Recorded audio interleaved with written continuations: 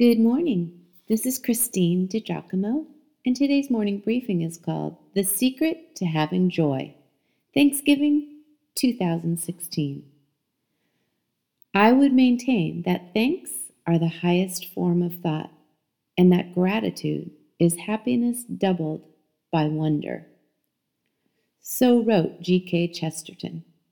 Did you take my challenge and stop to thank God 7 times? I thank thee, God, for 3 times in the morning and 4 times in the evening. Why 7 thank yous? David wrote, 7 times each day I stop and shout praises for the way you keep everything running right. Psalm 119, verse 164. We ought indeed be a thankful people. Our God is alive, friends. I saw his empty tomb just last week.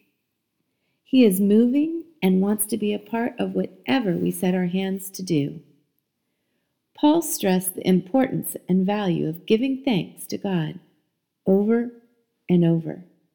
He wrote, "In everything give thanks, for this is the will of God in Christ Jesus concerning you." In the last 10 years, gratitude has been en vogue, though not necessarily gratefulness expressed to God. May I ask you, how often do you cast your eyes heavenward and say, "God, thank you for," or, "Oh God, you are so good. I am so thankful for your constant love, for the hope and promise of heaven, for the word that you wrote to us, for answered prayer, for your desire to be in our lives."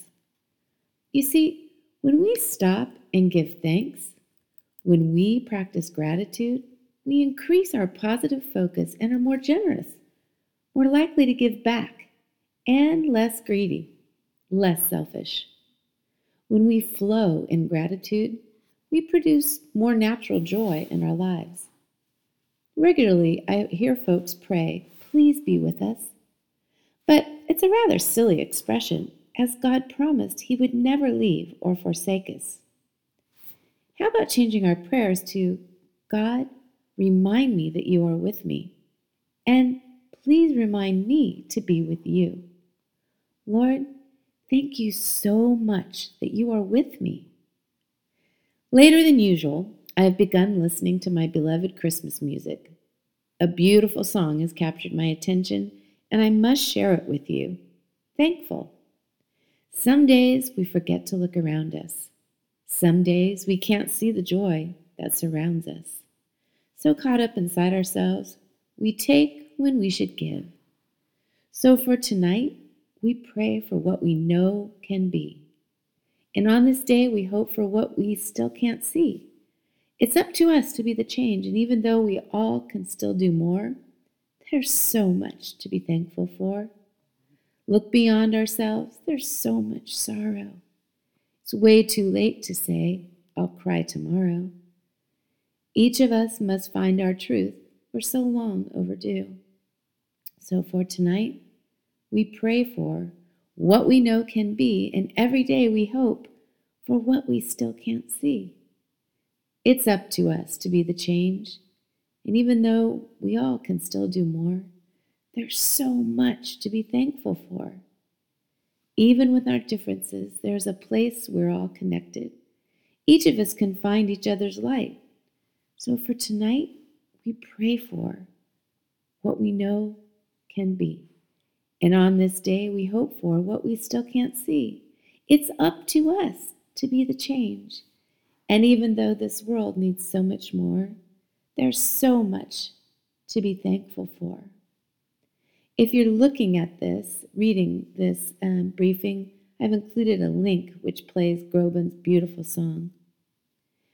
James wrote, "Every good and perfect gift is from above, coming down from the Father of lights, with whom there is no variation or shadow due to change."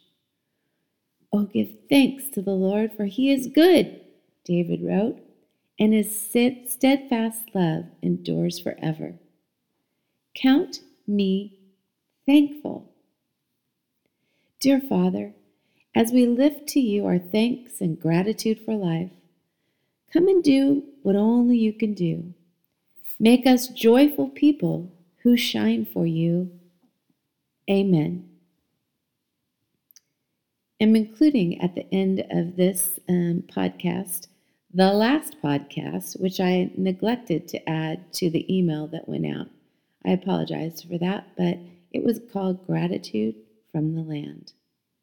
Have a blessed Thanksgiving, my dear friends.